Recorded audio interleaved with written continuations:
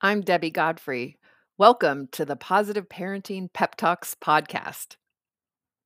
How can you avoid battles over food? This is one area that I really don't like to get in fights with my kids over because in this area, if you really go to battle over the food issue, you can actually create eating disorders in kids.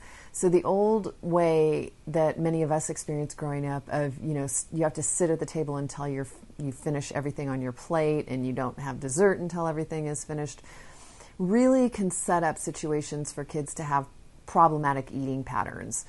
And what I found with my kids is that they really would eat healthy foods if I provided them. They would also tend to, because they're smaller and their metabolisms are faster, they tend to do better if they have lots of small snacks rather than big meals.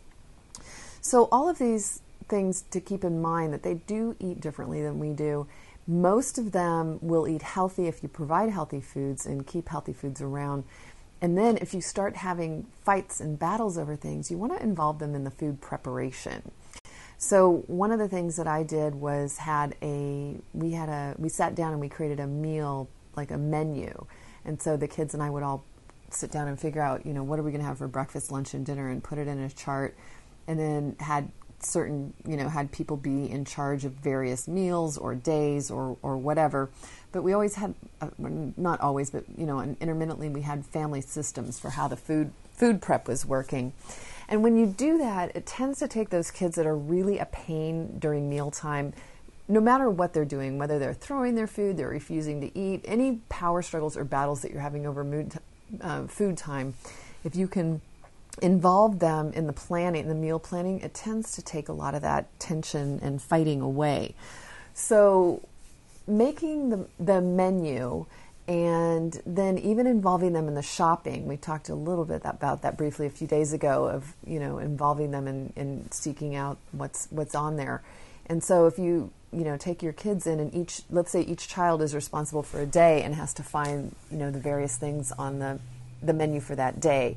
And this gives them something to do, and then involving them in the meal preparation. So getting to actually learn to fix the meals in the kitchen with you is really exciting and really fun. And you can often get kids to eat things that they wouldn't normally eat. When they make them, they tend to eat them, even if it was stuff that they didn't like before.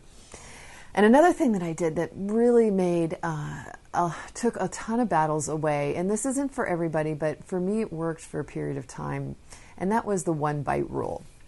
Everybody had to take 1 bite because so often there's something that they've eaten 10 times before with no problem, and then one night they go, I don't like it, I don't want it. And this really pushes our buttons. We're like, well, you've eaten this before, you liked it last time, and all that does is turn into a power struggle. So instead of getting in the power struggle, I had a 1-bite rule, and it's like, fine, if you don't want to eat that, that's fine, but, remember the 1-bite rule, and you have to have 1 bite. And then if you really don't like it, I always had 2 backup things that they could eat, and for me it was peanut butter and jelly and cheese and crackers, and I always had those available. And if anybody didn't want to eat what I was providing, they could have those as a backup. And that seemed to work really good for a period of time. Tomorrow I'll talk about what happened when I blended my family and had to change that rule. And so, it turned out differently. So, only use that if it works in your family situation. Have a great day. Happy parenting. Thank you so much for joining me here at the Positive Parenting Pep Talks podcast. I assume you're here because you're getting something out of these daily pep talks. And wouldn't it be great if more parents could hear more about these ideas for their children?